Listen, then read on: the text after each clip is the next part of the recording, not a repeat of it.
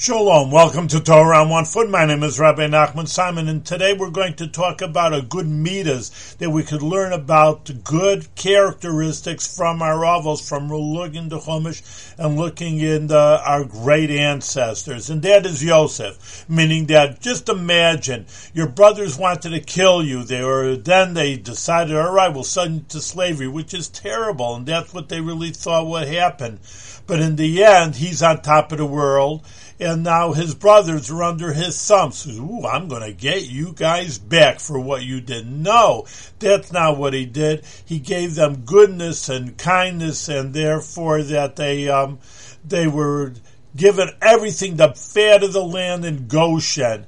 So that teaches us also that even if someone does wrong to you, you don't repay them with kind, but you show them kindness and goodness, and that is the trait of Joseph, the great tzaddik.